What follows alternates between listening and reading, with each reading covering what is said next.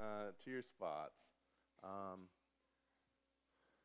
I want to talk to you about compassion, right? Now, I don't think it's very compassionate for me to get this out. There we go.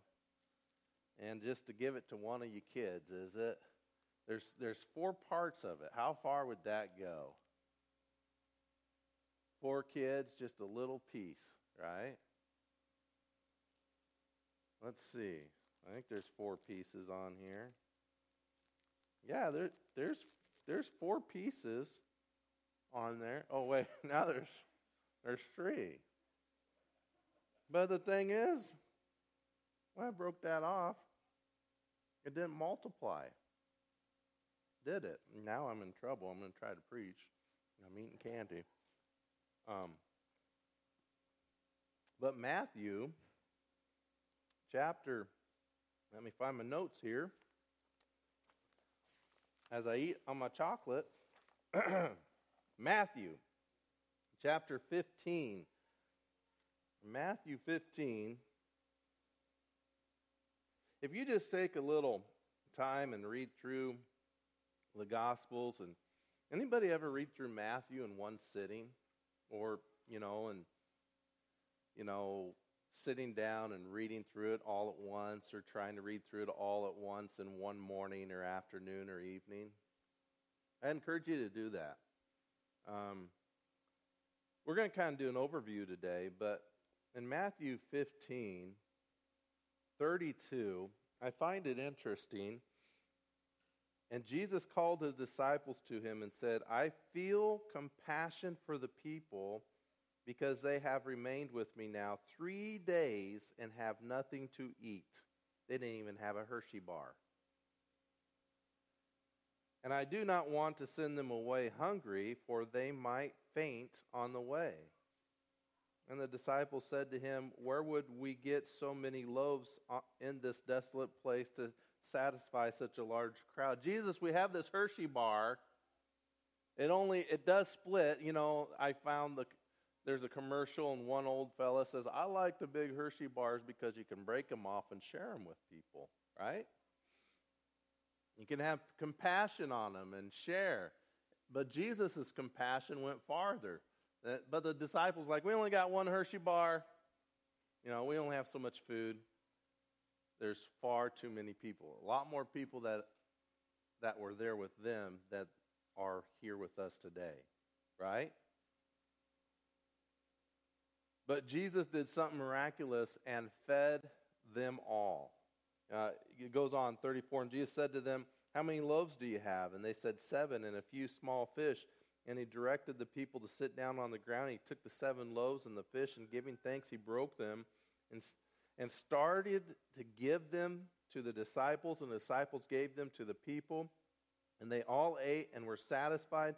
They picked up what was left over of the broken pieces, 7 large baskets full, and those who ate were 4,000 men, besides women and children.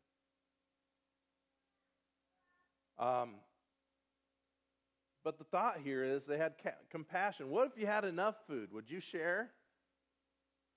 Kids? What if you had a big old candy bar and you have brothers and sisters and it's easy to break those little pieces off? Would you share? Would you have compassion? With Jesus, when he had compassion on the masses, he would continue to teach even though he was tired. He would continue to preach. He would continue to heal. And then he would feed them. And he would do it in a miraculous way that instead of having less food, more. And when we have compassion on people and try to point them to Jesus, we receive far more than we give. And I want you to think about a Hershey bar. And when you think about a Hershey bar, think about when Jesus fed 4,000 plus men and women. That's not the only time he did it. And had extra left over. That he cared about people. So you look at that Hershey bar, you think, I can break those pieces off. I need to care about those around me. And if I care about those around me, I should point them to who? To Jesus. You have one of those? Yeah. So you could share one. I was just saying, we're getting close to Easter, right? Good Friday and Easter, we're looking at what Jesus is doing in the Bible, what he did in his ministry. And kids, I just want to help you to see there's simple things in life that can draw our attention back to Jesus, even a Hershey candy bar. And think about, what can I do to serve others? What can I do to point others to Jesus? And in first place, do I have compassion? Do I care? Do you care about other people? Or is it all about ourselves, me? And so let's pray, kids. Lord Jesus, we thank you for all that you've done for us, and not only what you've done for us on the cross, and that you died on the cross to pay for our sins, to give us eternal life, to free us from the penalty of our sins. But you gave us this example, Lord, of caring for others.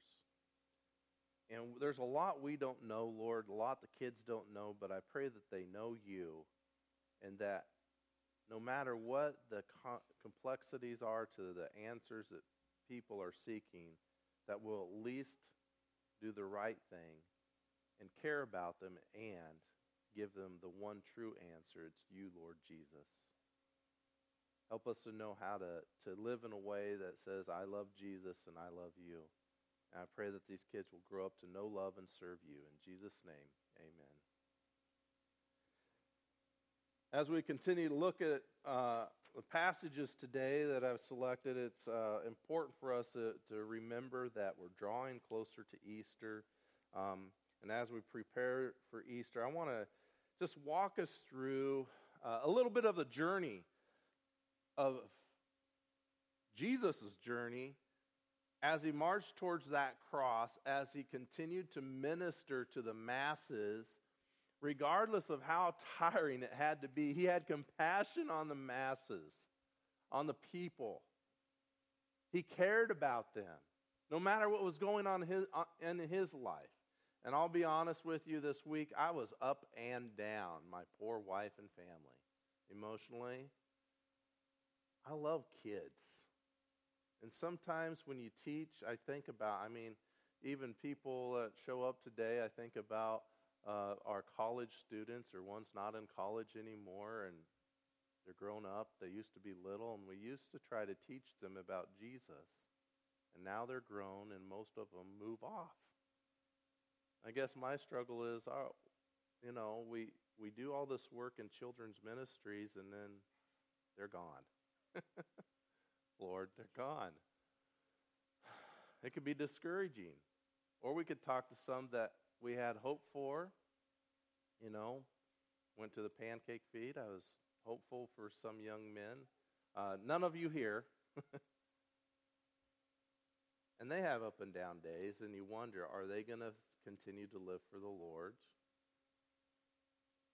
Or are they going to go their own way with the successes that they have? And the challenge is to continue to look to the Lord and serve him first and foremost, and continue to have compassion on the kids. With good news, our older group, we're lower in numbers. It's been easier, and the kids are really interested in the lessons, but we've lost a lot of numbers. I don't know why. And maybe that's where part of my sadness comes from to begin with. But even if they're trouble, we want them to know Jesus, right? Even if it's easier now with a few of them gone, not coming, we want them to come, don't we? We want them to hear the gospel. Yes and no. Yeah, I'm looking at our youth leader there, Ground Zero, and you could get torn with this, but there's positives in ministry, and then there's negatives that can bring you down. And I was just wondering about, even before some of these incidents, what was it like for Jesus? We know, right? We grew up many of us growing to going to Sunday school or reading the Gospels and understanding Jesus had a good ministry. And a lot of times, though, I still think about how profound that ministry had to be as he healed many, as he was casting out demons, as people were flocking to hear what he said. But we do know there was a lot of negatives. There's a lot of things I believe that could have brought Jesus down. And you look at the Gospels, you see some of these things take place. You know what he'd often do? He'd go off and pray. He'd go off by himself and he'd pray. Even he who is the Son of God, who is co-equal with the Father, I believe there were discouragements. I believe that there were, and we know there were controversies. People would not turn to him as they should have. And we had good discussion in one of the Sunday school classes about some of that. But we could say that there were setbacks. But were they? We know better, right? Because Jesus overcame all the obstacles to his ministry. And one of the words that I found this week was impetus. That is really going beyond the obstacles or letting those obstacles become your inspiration and going above and beyond. Today, let's look at the powerful ministry of Jesus, or the reality for all of us that the negatives are positives in the hands of Jesus. The negatives are positives in the hands of Jesus. Okay, we're all here. We're all sitting, except me. Right? You made it. And for some of us, that's good job, families. Some of us may not have families, and we still made it. All right. Got out of bed, you got here. Now you can just relax and listen to the word and be encouraged.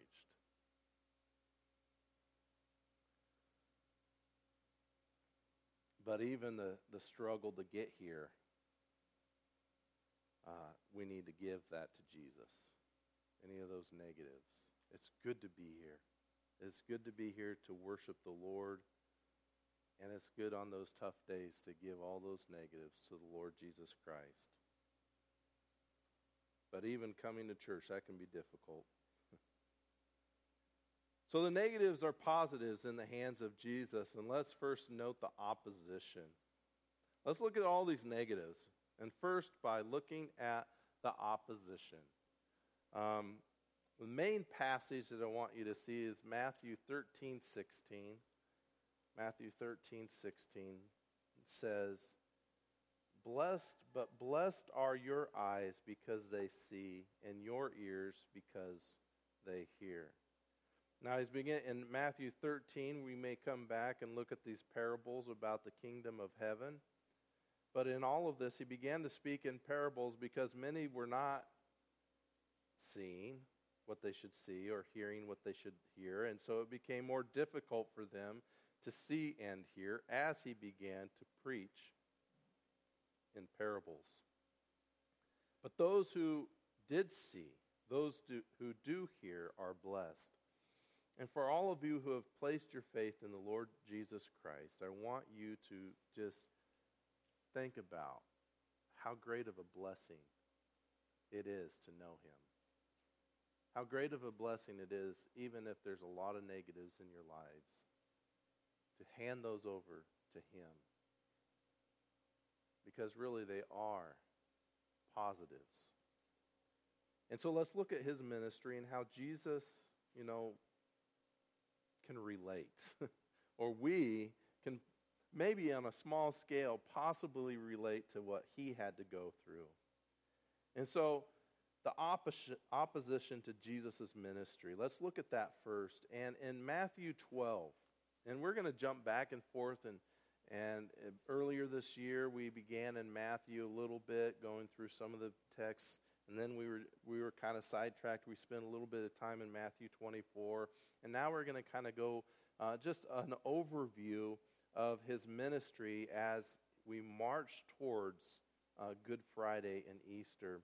And in Matthew 12, 46 through 50 is a fascinating passage. There's a lot of conjecture that we can come up with and a lot of things that we really would like to know. But what we do know is that there were family concerns, or the family was still a part or wanted to be a part of Jesus' life. And so in 46, while he was still speaking to the crowds, behold, his mother and brothers were standing outside, seeking to speak to him. And someone said to him, behold, your mother and your brothers are standing outside, seeking to speak to you. And so whatever it was that they had come to talk to him about, whether it was their concerns, here we have Jesus in his ministry. He's trying to preach, he's trying to teach, and now he has family there, slowing down him in the middle of a lesson of his teaching. But Jesus answered the one who was telling him and said, who is my mother and who are my brothers? And stretching out his hand towards his disciples, he said, behold, my mother and my brothers, for whoever does the will of my Father who is in heaven, he is my brother and sister and mother.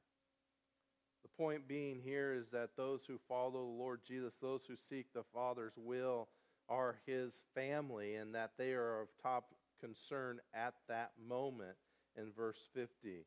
But whatever they were there for, his primary concern was a ministry at that moment. Now, for me, and as you look at Scripture, we do know that some will have to deny their family so that they can follow Christ, because it's going to cause a wedge between them to seek to follow Jesus. Right? Jesus must always be first. But for those with families who know Jesus, it doesn't mean that your ministry comes before your family. And this could be something of some discussion, but I see it in Scripture as my responsibility as husband is that first, Jesus is always the one that takes top concern or first place in my life. Then it's my wife. And then it's the kids. It's not the other way around. It's not the kids, then wife. And then ministry and my vocation. I think that's biblical. We can go through it sometime if you'd like, but there's a lot of Scripture to point out it's a fine balancing act to know where ministry is taking place of my family, or where family is taking place of my love for Lord Jesus. And so if Jesus has called me to a ministry and then I'm doing more to love my family and do this and that means even though ministry should be not as important as my family, that I'm actually not putting the Lord first in my life. See that? That's a little confusing maybe. But if we denigrate ministry so much that we're never involved in ministry, then we need to evaluate whether the Lord Jesus is really first in our lives before our families. It's a balancing act. And so it's hard to say, well, this is right and this is wrong. But here in this passage, the real idea, and there's a lot of teaching we could go over on this, but first, there's even good things in our lives that can hinder us and depress us or discourage us in ministry and serving the Lord, right? And that balancing act can be very difficult. And I believe there was a balancing act for Jesus in his life. And there's a lot that we're missing out on in this passage. I understand that. I want to kind of do an overview. So forgive me if we're not getting into some of the finer details here this morning. But let's also look at another opposition to his ministry. Some of the opposition is head on. Some of it is slight concerns. In 12:2, let's back up just a little bit in 12. At that time, Jesus went through the grain fields on the Sabbath, and his disciples became hungry and began to pick the heads of the grain and eat. But when the Pharisees saw this, they said to him, look, your disciples do what is not lawful to do on a Sabbath.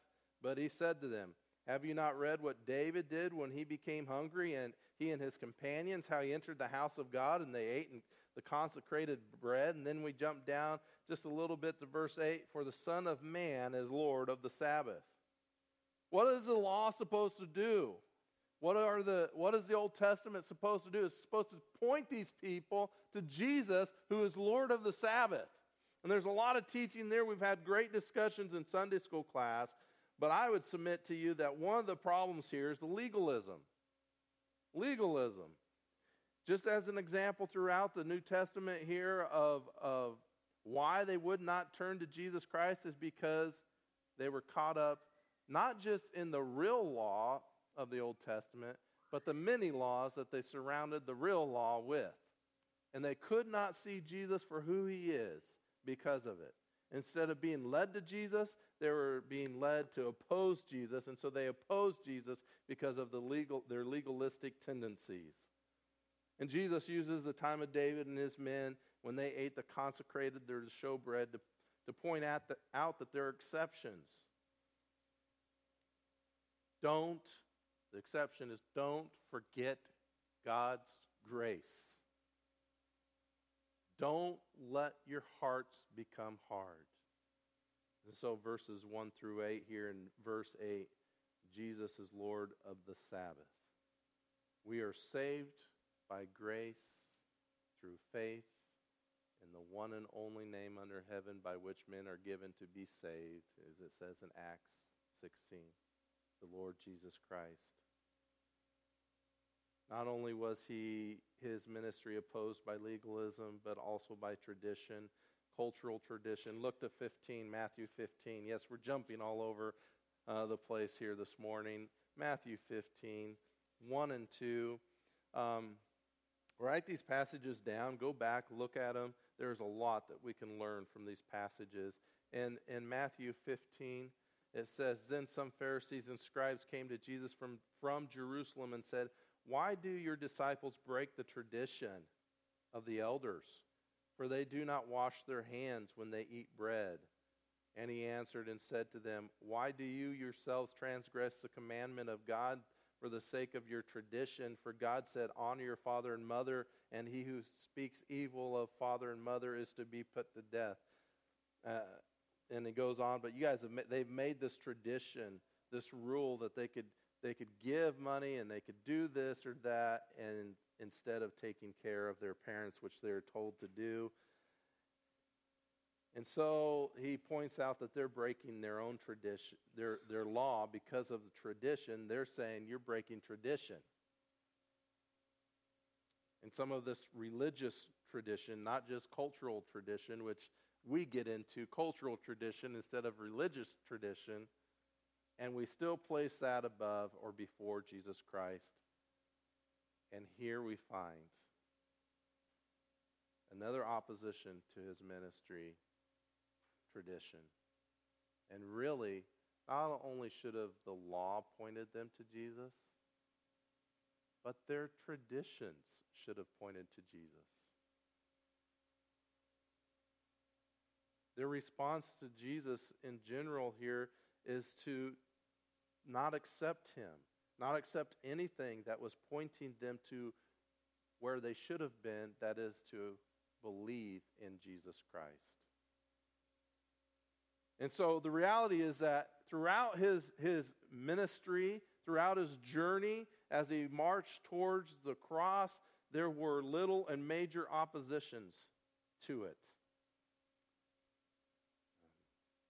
When we would expect his ministry to go smoothly, other than growing up, reading and learning about it again in Sunday school, learning that it wasn't, we would have thought, just looking at who Jesus is, just looking at the miraculous things that were done and the powerful messages that he gave, that the Lord Jesus' ministry would have never been opposed, would have never ran into problems. But the simple question is, did any opposition to Jesus' ministry slow it down? Did it slow it down? No. There was opposition. There was struggle. But did it slow it down? So the negatives are positives in the hands of Jesus. What slows So how about this? You could write this in your notes. What slows us down in serving the Lord and serving others? Now, this may mean menial tasks of doing good works, but also serving the Lord, serving others, teaching the Word, encouraging others in the Lord. Many things that we could say is ministry. What slows us down in serving the Lord first and foremost, and in serving others? Have you thought of anything? Is it cultural perception? Traditions? Legalism? Time? I would say time's a big one. Being scared? Not wanting to?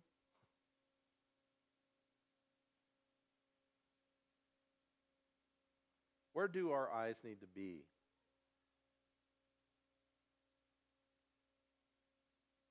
Do they need to be on what needs to be done, or they need to be on Jesus? If they're on Jesus, will it help us to do what needs to be done? I don't know. Is that confusing? Have I muddied the waters? Let's first have our eyes on Jesus. Here's the point. First have our eyes on Jesus and allow him to guide us to do what those things are that need to be done. Because sometimes what needs to be done is simply and powerfully overwhelming, isn't it? Looking at sometimes at the things that haven't been done can be overwhelming.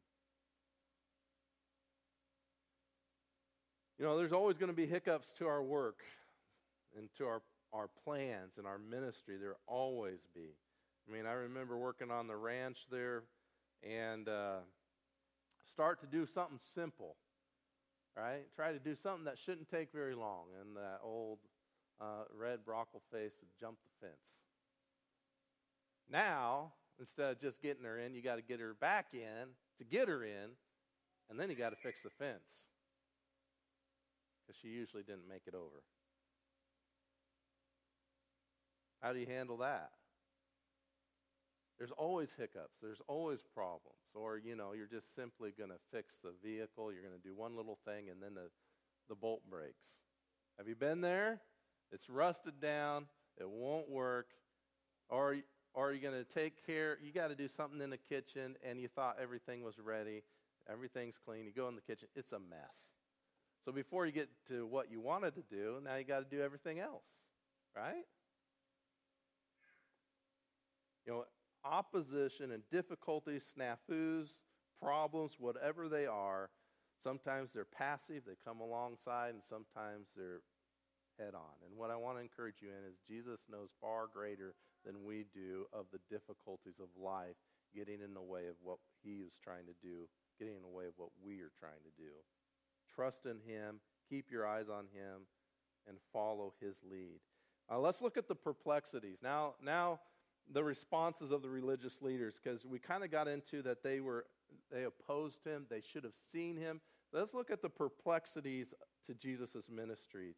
And first, look at 11:20, and we'll go a little faster here. I kind of got sidetracked for just a moment, but 11:20. And again, I encourage you to go back and read the passages. Then he began to denounce the cities in which most of his miracles were done because they did not repent. And so earlier this year in January, we were talking about when Jesus sent the disciples out. They went out and they were doing all the miraculous things and pointing to Jesus, pointing to the gospel of the kingdom. And then we come back and we look at Jesus, and after all of this has been taking place, and after Jesus continues to proclaim the same message that he is here, that turn to him, and they're still rejecting him. And so he's talking to Chorazin and Bethsaida. They just rejected his miracles in verse 21. And he says, you did not repent. You should have repented.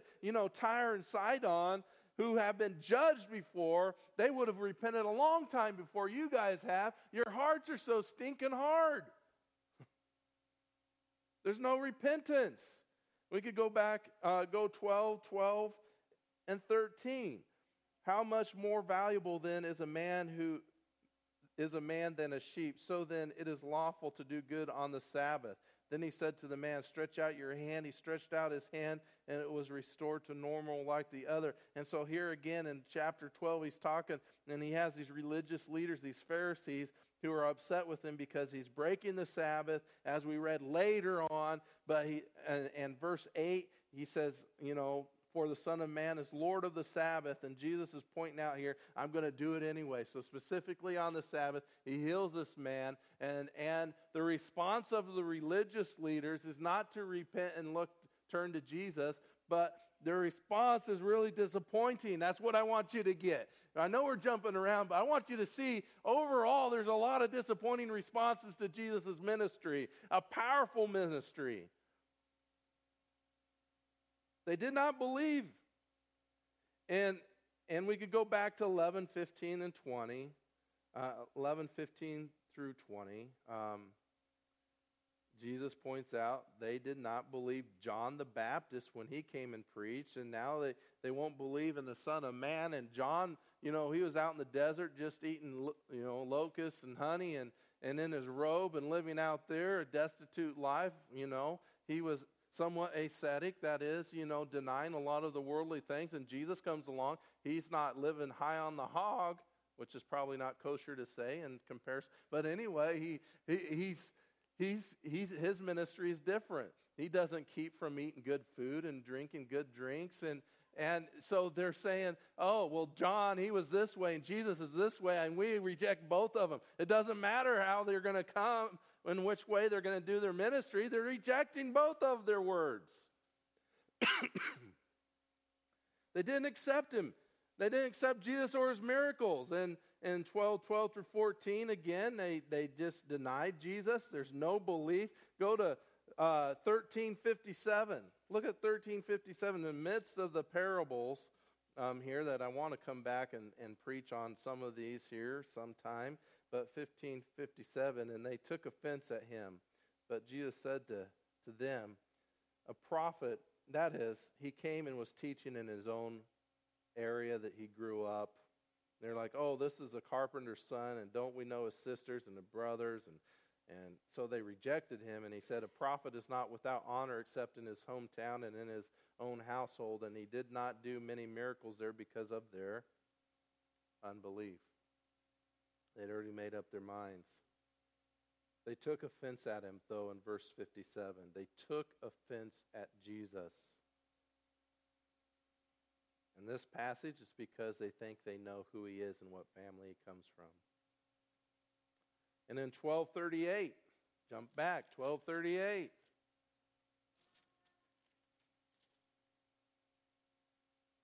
Then some of the scribes and Pharisees said to him, Teacher, we want to see a sign from you. Well, what has he been doing?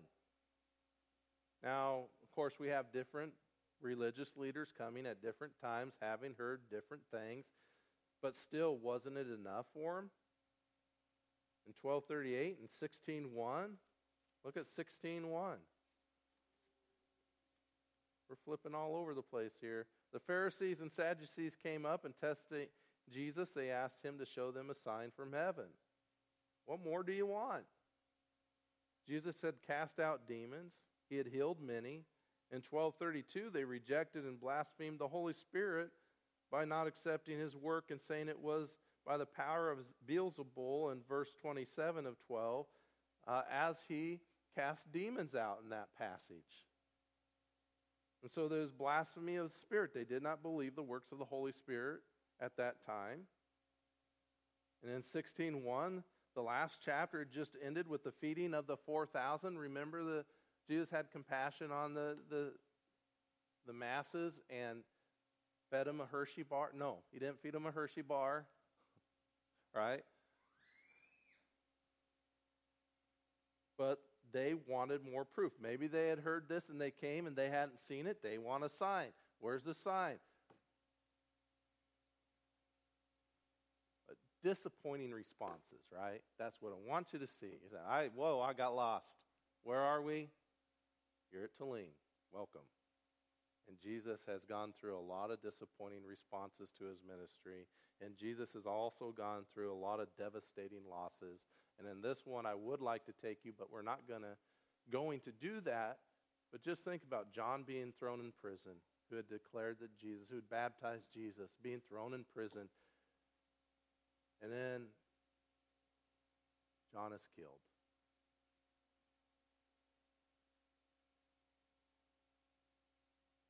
Everybody has devastating losses. I don't, Jesus knows what's going on. Jesus knows a lot. We're uncertain as to how much, as he is moving forward, because, in Philippians chapter 2, it says, even though he is God, he did not use all of his godly attributes while he was walking this earth. But there's devastating losses. We do know that even if we would go to John chapter 11 with Lazarus, Jesus wept. Devastating losses. Even though with Lazarus, it was a part of the plan. There's also discouraging progress, slow progress. With these verses, I was wanting to point you to the failure of the disciples. And we're probably all familiar at the weak responses. And in Sunday school class with the one group we were looking at, they were all focused on who's going to rule with Jesus, and they should have seen these other things, and then they weren't able to cast the demons out. And on and on, we find here in Matthew, after Jesus hears about John's death, he goes off and prays by himself. And then after he'd fed the 4,000, he had been off praying by himself. But at one point, the disciples go across the lake, a Sea of Galilee, and then a storm comes up, and Jesus goes walking across the water, and then he says, hey, and there, whoa, a ghost. And then Peter says, oh, if it's you, Jesus, call me to come out. And so he starts out there, hey, that's good. That's not discouraging. And then he begins to take his eyes off Jesus, and what happens? Begins to sink. A lot of disbelief. They're growing, but wouldn't you want the disciples to grow just a little bit faster in their faith, especially when they're walking with Jesus, the Messiah? Don't be too critical. I would utterly fail, right? Don't you think Jesus had some discouraging things happen, that progress maybe wasn't taking place as fast? Of course, Jesus knows everything. But I just want to point you to the fact that the negatives are positives in the hands of Jesus. And maybe you should know this story. Remember that Thomas Edison, inventor of many things, he had made 1,000 unsuccessful attempts at inventing the light bulb. When a reporter asked, how did it feel to fail 1,000 times? Edison replied, I didn't fail 1,000 times. The light bulb was an invention with 1,000 steps. That's about like me when I'm trying to get a bolt out of an engine, it breaks off, and then I try to get the tap screw. You have to drill a hole in and get the tap screw in. It keeps breaking off, and finally, eventually, you get it out, and I said, I didn't fail in all of that, but I did have a lot of extra steps. It's a lot of extra steps. Why couldn't it just happen in the 2 minutes it should have took to take it out in the first place, right? And we're like, why? My patience gets away from me, and I'm like, Edison had a lot more patience than I did. The light bulb was an invention with 1,000 steps. Good way to look at it. Sumner Redstone says, great success is built on failure, frustration, even catastrophe. I think the Bible, especially when we look at Romans chapter 8, points us to the fact spiritual maturity comes with failure, frustration, and even catastrophe. Ouch.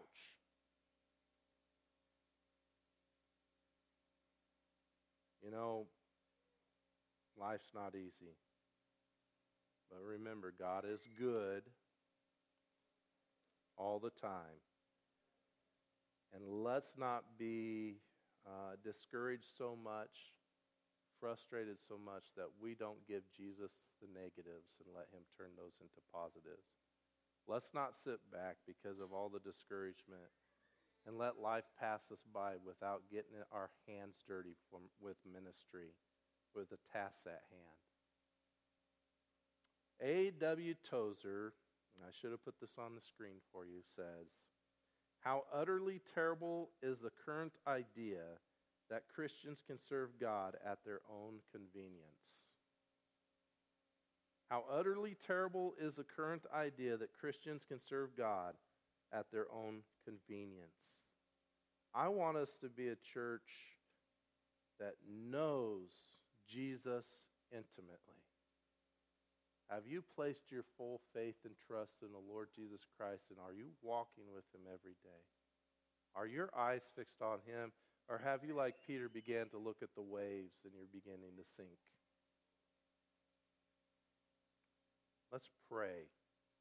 Let's live for Him. And let's tell others about Him. So let's know Him and know what He wants from us, that He wants us just to follow Him. And that means ministry, people. That means that other people are more important than our own time, more important than our own projects. Let's be a people of prayer. We have to saturate everything with prayer. Walk with Him daily. Live for Him and live walking with Him daily. Let's proclaim.